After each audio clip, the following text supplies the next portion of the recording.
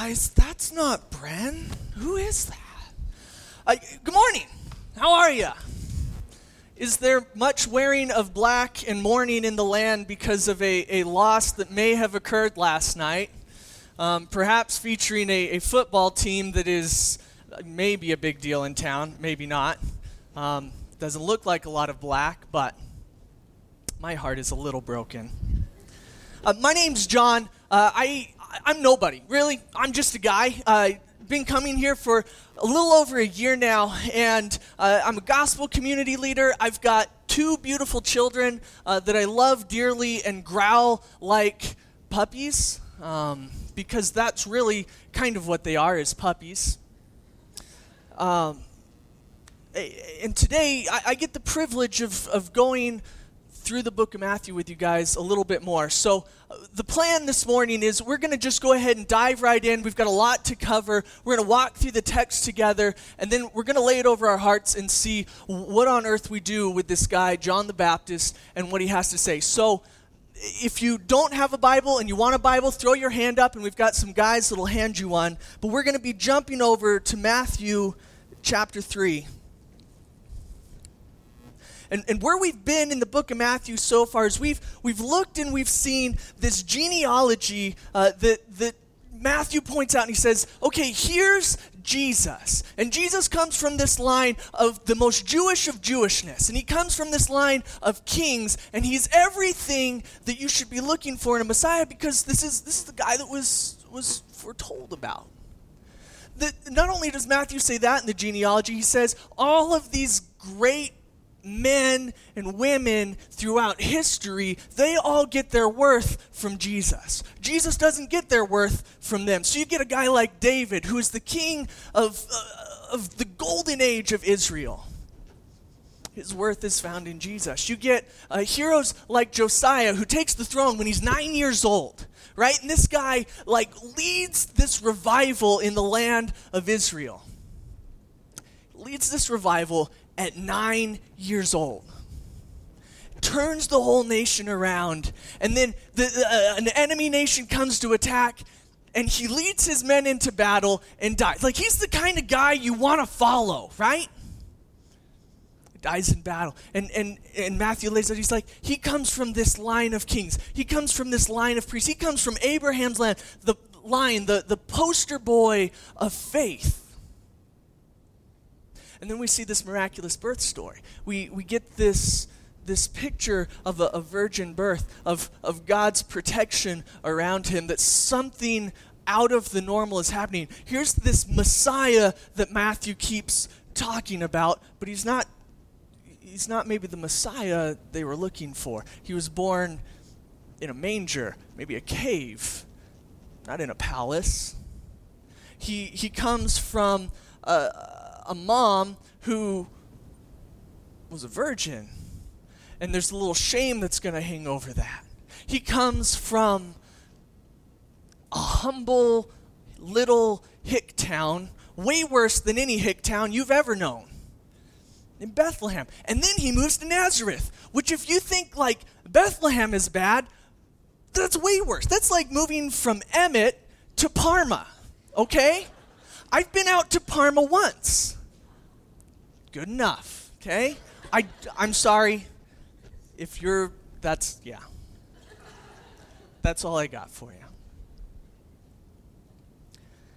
you. Matthew's goal throughout this book is to look at this guy, Jesus, and to show his fellow Jewish brothers, this is the Messiah, the anointed one. The one who's here to save us, and he looks nothing like you thought he would look like. And he continues that trend by introing this guy, John the Baptist. So chapter 3, starting in verse 1, it says, in those days, John the Baptist came preaching in the wilderness of Judea. And his message was, repent, for the kingdom of heaven is at hand. For this is he who was spoken of by the prophet Isaiah when he said, the voice of one crying in the wilderness, prepare the way of the Lord, make his path straight. Now John, he wore a garment of camel's hair and a leather belt around his waist, and his food was locusts and wild honey. And then Jerusalem, which is a major city, and all of Judea, the surrounding region, everywhere around the Jordan, were going out to him, and they were baptized by him in the river Jordan, confessing their sins. There's a couple of things that got to stand out for us. If Matthew is writing to a bunch of Jews in the first century, they're going to look at a lot of this, and certain things are going to pop up that aren't going to pop up normally for us. So he's going to say, okay, there was this guy, John the Baptist, and he was out in the wilderness.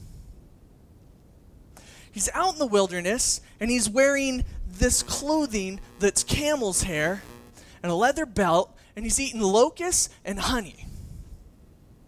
Kind of weird, right? Anyone tried bugs? Probably not, for a good reason, right?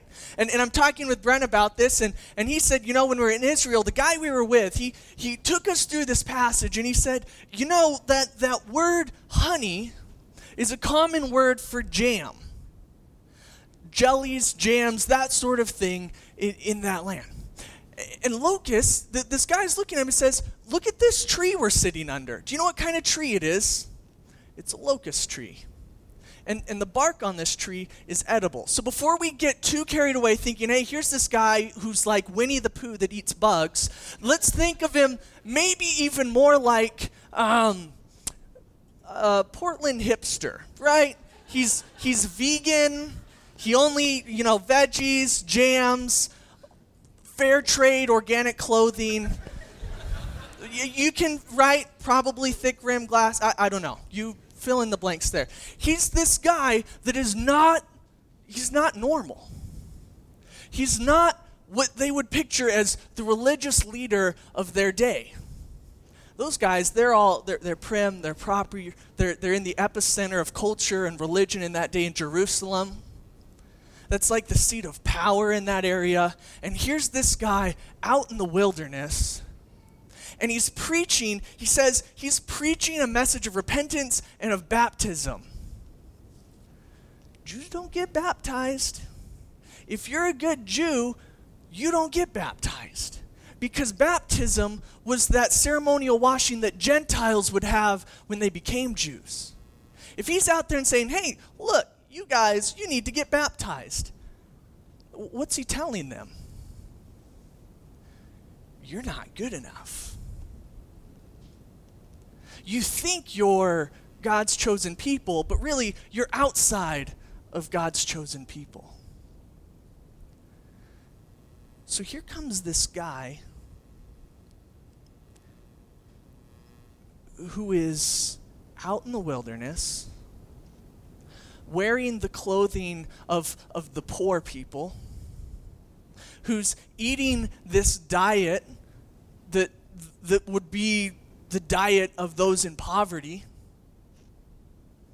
and he's preaching this message that goes against everything these people believe. And what's happening?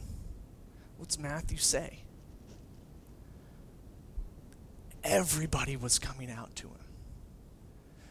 Everybody from Jerusalem, everybody from Judea, the province around Jerusalem, the whole region of the Jordan, they're flocking out to this weirdo because there's something about what he's saying.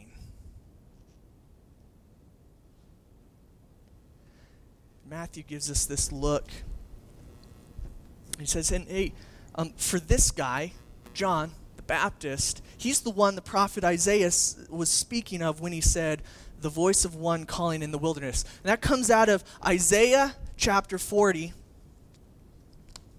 And it's those first 5 verses. And when Matthew was writing this to these Jewish people, these people that were Christians and holding on to this Jewish faith, and that was their background, that was everything they knew. And he's trying to prove to them, this guy is the Messiah.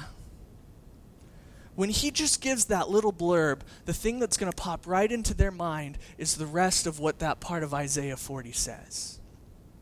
All he has to do is give them a little flag. This is the guy that was spoken of when Isaiah was speaking about this. And here's what it says, because I'm pretty sure Isaiah isn't what you flip open to, at night when you're getting ready to read your Bible.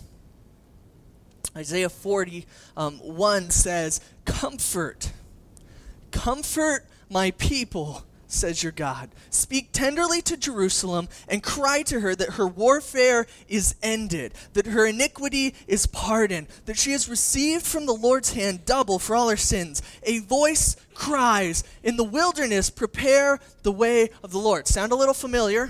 Just read this part. Prepare the way of the Lord. Make straight in the desert a highway for our God.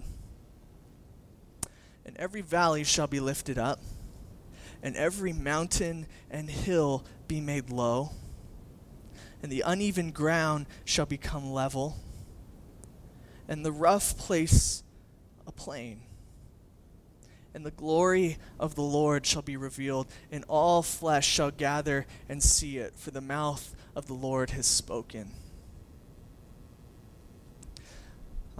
When you look at Luke chapter 3, where Luke gives this account of here's John the Baptist, and here's who this guy was, and here's who he was saying, he gives more of that than Matthew does, because Matthew's readers, they would have been like, oh, this is what he's saying.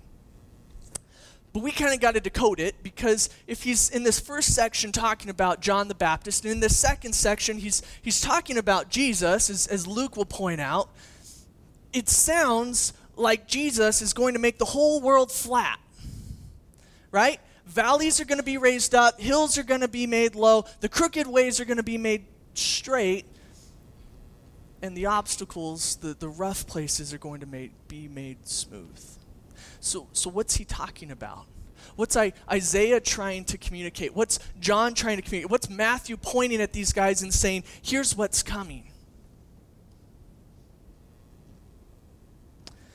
This talks about what Jesus will do. John's going to prepare the way. Jesus is going to come. And Jesus is going to raise the valleys up.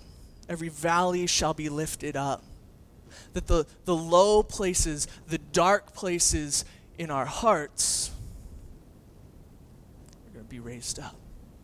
To get rid of that anger, to get rid of that hate, that secret inside of you that you hide in darkness. Part of John's message is, this is the guy that's coming. He's going to get rid of that.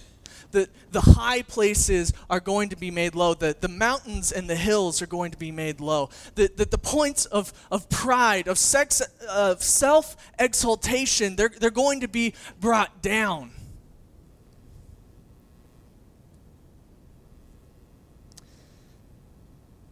That you won't rely on yourself, but you'll have to throw yourself on the free mercies of God,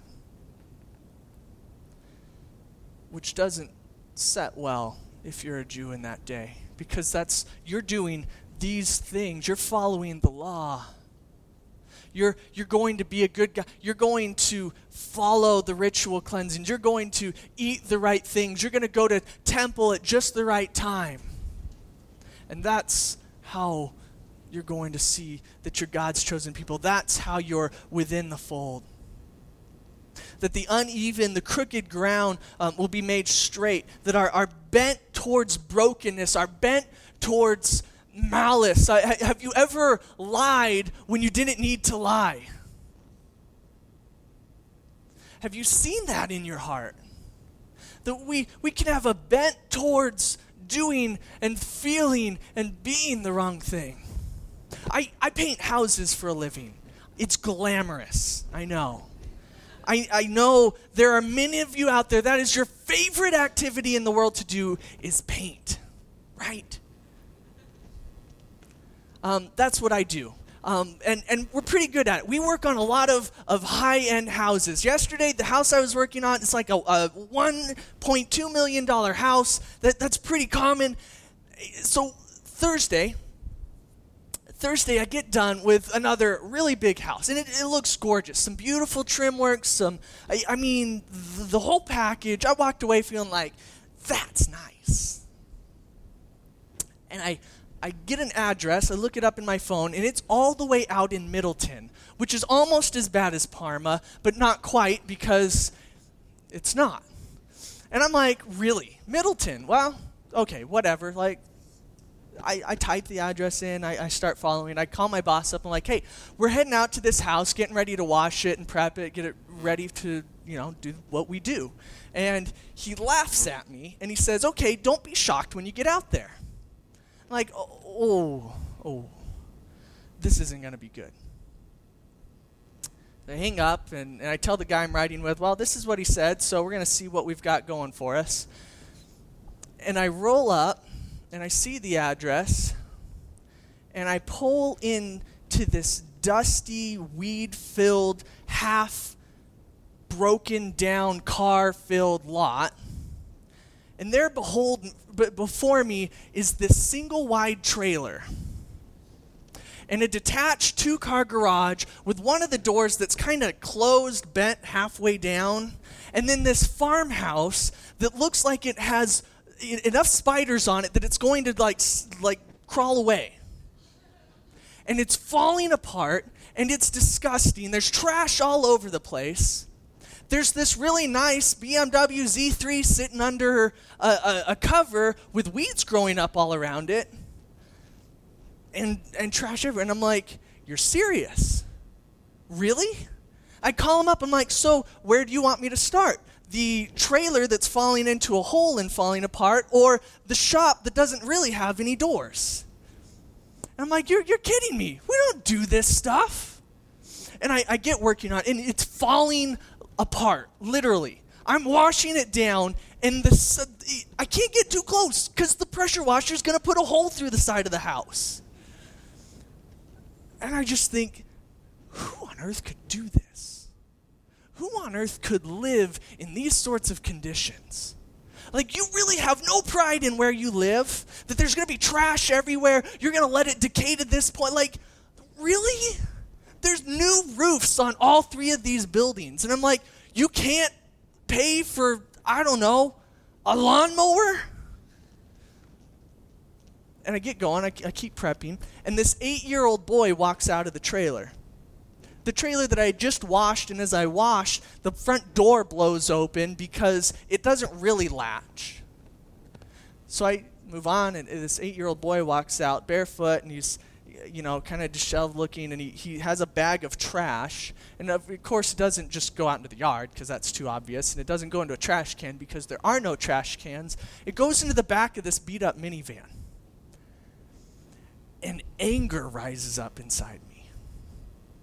I'm like, okay, that's one thing to have, look, if you're going to live somewhere like this, whatever. But to make a kid live in this place? Really? I was, seriously angry. Like, don't talk to me right now because I'll bite your head off angry. And I'm working on the trailer, doing my job, trying to, put it back together. And the Holy Spirit drops. And I'm in the middle of fuming inside, winning this brilliant argument that I've constructed. And the Holy Spirit just, really, John? Who are you? Who are you to stand here and pass any sort of judgment like that? Who are you to think you're higher than they are? Who are you to just stand there like you're better than these people? And my response was like, really, God? Really?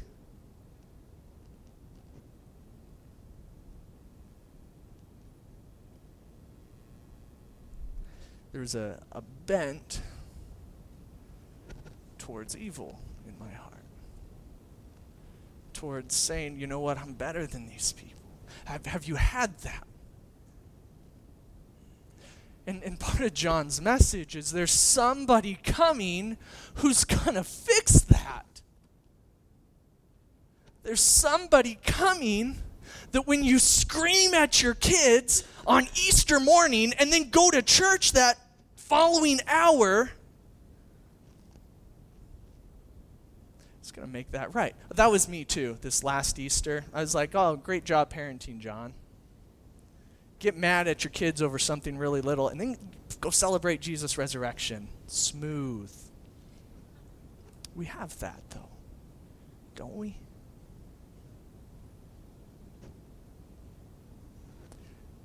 So John is saying his message that Matthew is communicating here. What John is speaking of is there is somebody coming who's going to take away the dark places in our heart, remove those points of pride and self-exaltation where we can do it ourselves. We're better than these people. That he's going to remove these inequities, these crooked parts in our heart. He's going to The uneven ground should become level, and the rough places a plain. He's going to remove the obstacles. The obstacles that get in our way for salvation, for coming to Jesus, for this kind of life. Most of which I would contend are morally neutral. It's not like there's bad things that get in our way for our walk with Jesus. That happens, and that is the case. But sometimes it's Little League. Sometimes it's the football game. Sometimes it's your career that you use to support your family. John is talking about this guy that's going to remove the obstacles. And the glory, the weight, the salvation of the Lord will be revealed. The presence of the Lord will be revealed. And all flesh shall see it. For the mouth of the Lord has spoken. And we see these things, and we look at them, and we want them, right? Those are all good things. Yeah? You can say yeah back if, you know. We want those things removed in our hearts. So how? How? Flip back to Matthew 3.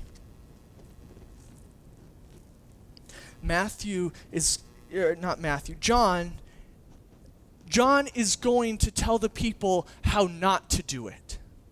This is how you don't get those things. And I think from that we can gather this is how we get to that. And watch what happens here. Verse 7, but when he saw many of the Pharisees and the Sadducees coming to his baptism, this is the ruling religious class. These are the guys that, if there's your typical, normal, God-fearing Jew, these guys were like really good at it. Right? They didn't just follow the law, they followed this safety law around the law and a safety law around that.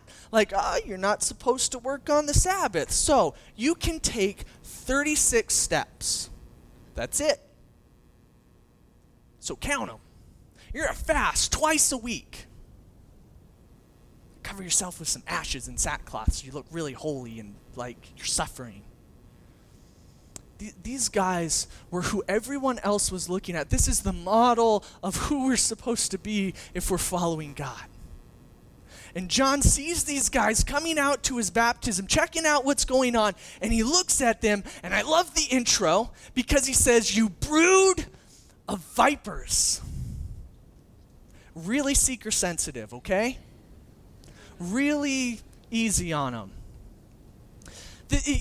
These guys, I mean, they're going to believe the creation story, right? When they hear themselves called a viper, they're going to think of what happens in the garden, right? The serpent comes and deceives Eve.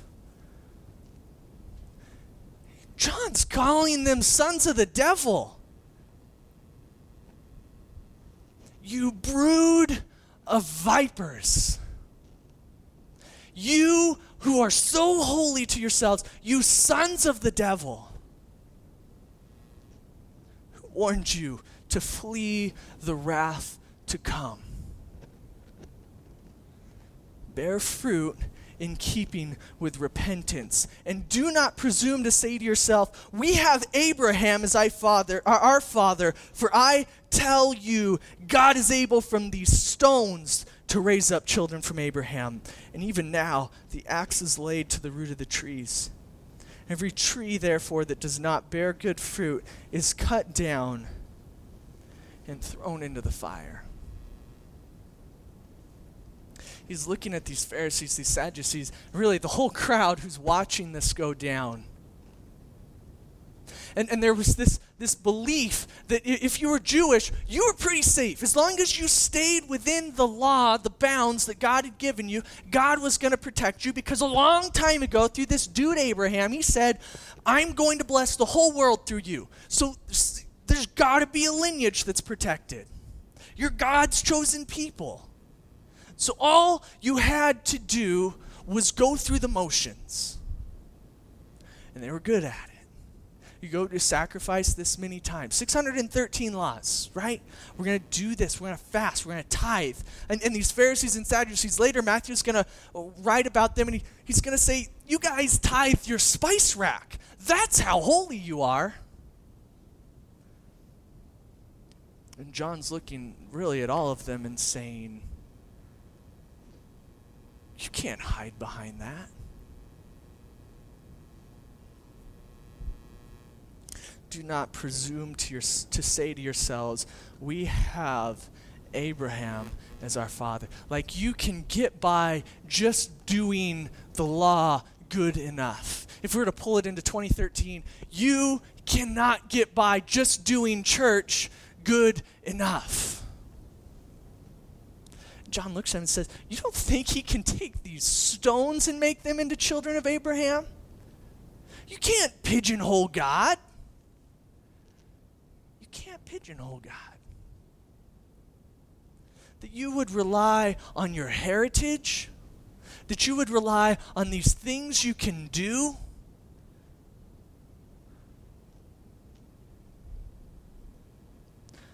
John looks at him and says, it's not good enough.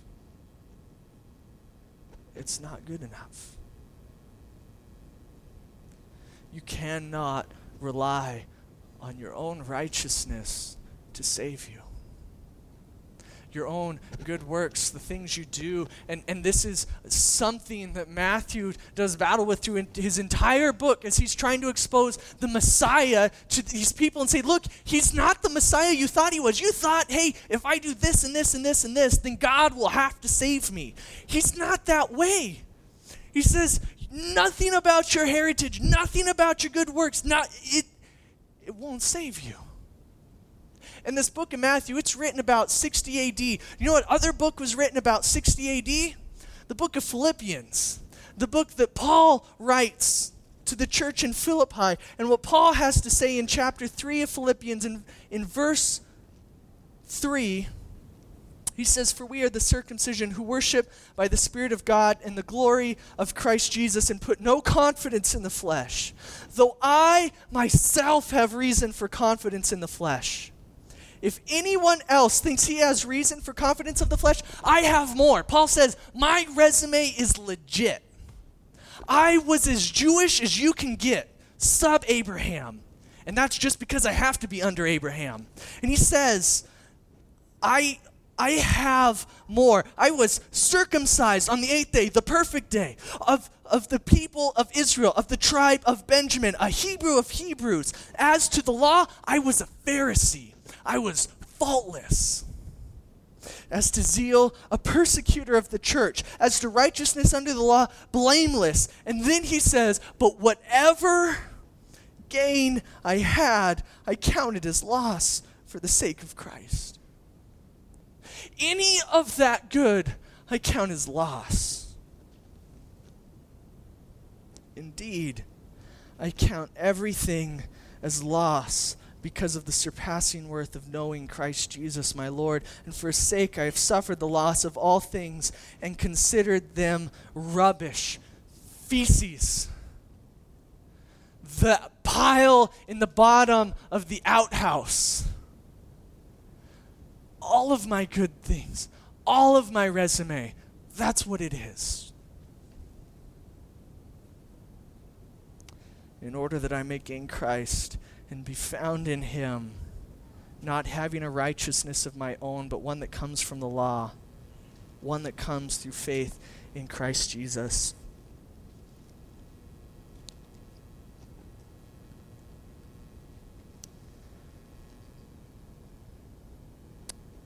So what do we do? if this is the message that John the Baptist is trying to communicate, this is the message that Matthew felt was so important to put right here,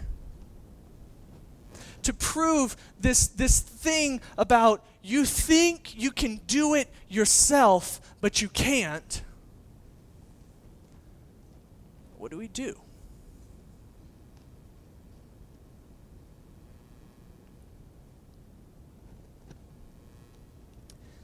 Verse 11 of chapter 3, John says, I baptize you with water for repentance.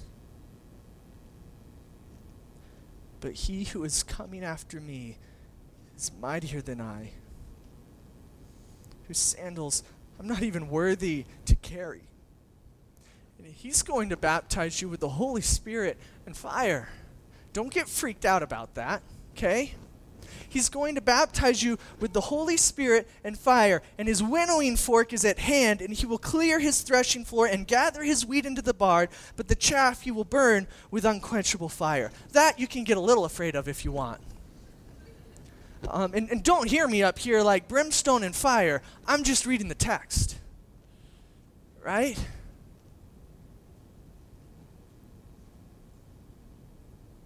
So what do we do? John keeps pointing forward to this guy, Jesus. So this guy's coming. He's going to baptize you with the Holy Spirit and with fire. And without getting too murky into any theological camp on that, what I want to do is I want to ask the question, what does the Spirit do? What does the Holy Spirit do?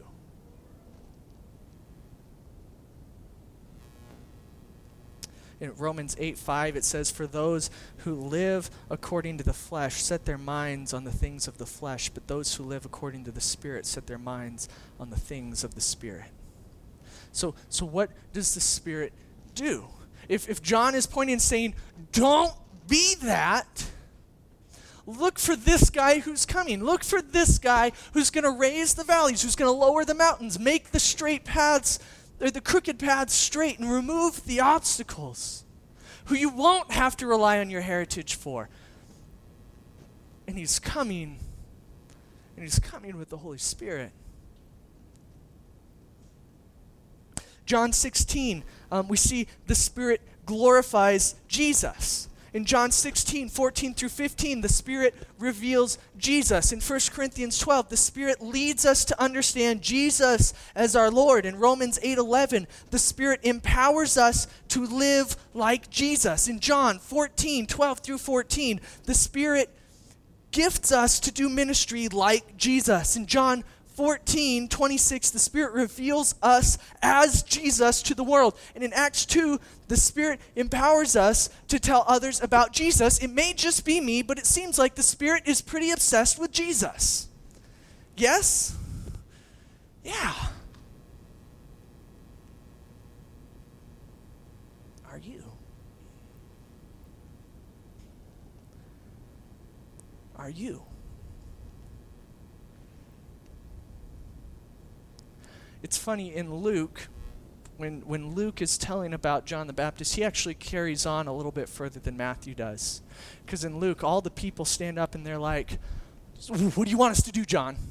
Like, yeah, we want that. Yeah, we see the error of our ways. What do you want us to do? What can we do? And he looks at them and he says, basically, he's been saying, look, don't follow the list. And they say, what do we do? And he says, here's a list. That seems a little sketch, right? But our understanding of what John tells them to do is we should see that as the results of a life in the Spirit. The result of a life that focuses on Jesus. And John tells him, hey, look, if you have 2 tunics and you see a guy freezing his butt off, give him your other tunic, which is a shirt / jacket, if you need that translated. If you see somebody that's hungry and you have this big pantry full of food, don't be an idiot. Give them some food. And tax collectors come up to him, right? These tax collectors, like Matthew, guys who had purchased from Rome the right to extort their own people to pay for an army that was pillaging and raping his own people. These tax collectors, broken, they come to him and say, John, what do I do? He says, look, don't steal anymore. And these soldiers, they come to John, John, what do we do? And he says, don't use your force to steal from people, to get what you want. And he goes on and he talks about this King Herod, who's the political king of the Jews at that point. And he starts calling this guy out, and he says, here's this guy, Herod, who's sleeping with his brother's wife. Even now, that's kind of not good, right?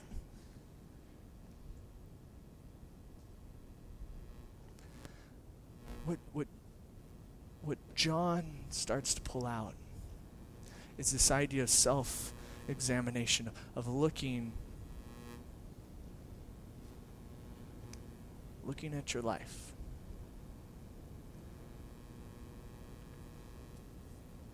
Are you the kind of person who sees somebody in need, looks at your pantry and closet full of crap, and says, thank you, Jesus, for all the blessings you've given me, and does nothing?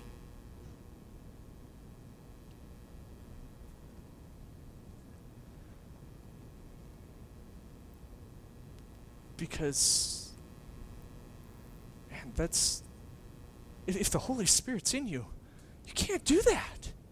It won't sit inside you.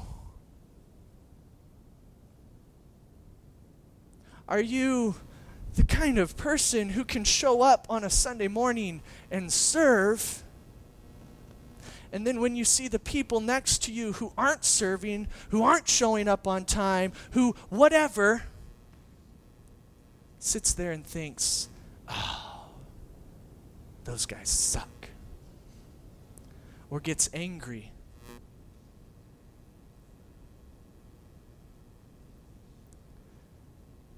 What do you do with that?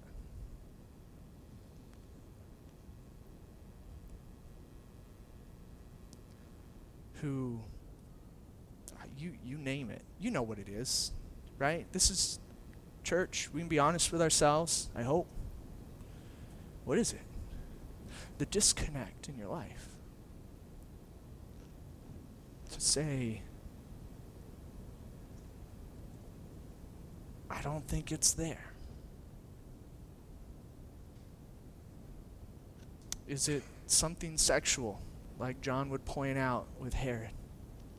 Is it something about your possessions that he would point out with the tax collectors, with the soldiers, that you hold on to so tightly?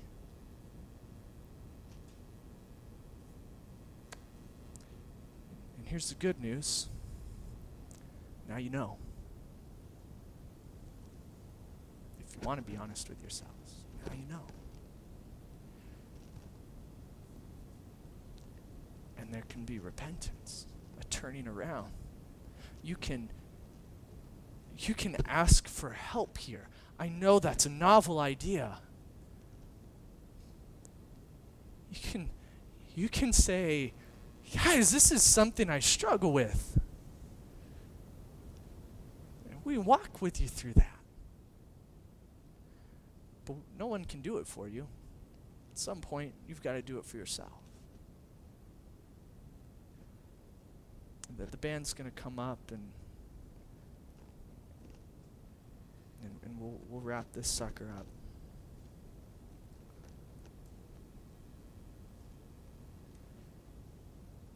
You see the beauty of it, though.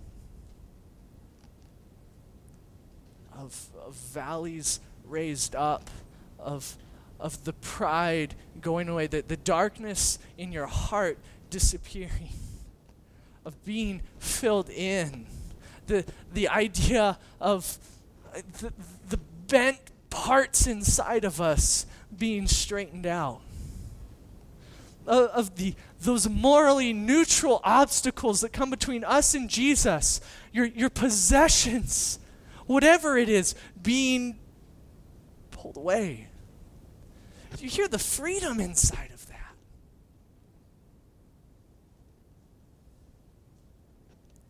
Do you want that? And are you looking to Jesus for it, and Jesus alone? Or do you have some sort of plan in your back pocket for putting your life back together? God, we're like little children who absolutely depend on you. We're like my 4-year-old daughter who thinks she can do it all by herself, and she can't. God, my prayer is that we would see your love, God. We would see the freedom that you are constantly calling us out to. Whether we have called ourselves a follower for 30 years or for 2 weeks, or we want nothing to do with this. That we would see that there's power in the name of Jesus, that there's freedom, that you do break every chain, that we don't just sing those songs because they sound good, but because they're truth. God, we thank you for this freedom. God, help us to be honest with ourselves. We love you. We thank you. And it's in your name we pray and we beg and we plead and we sing. Amen.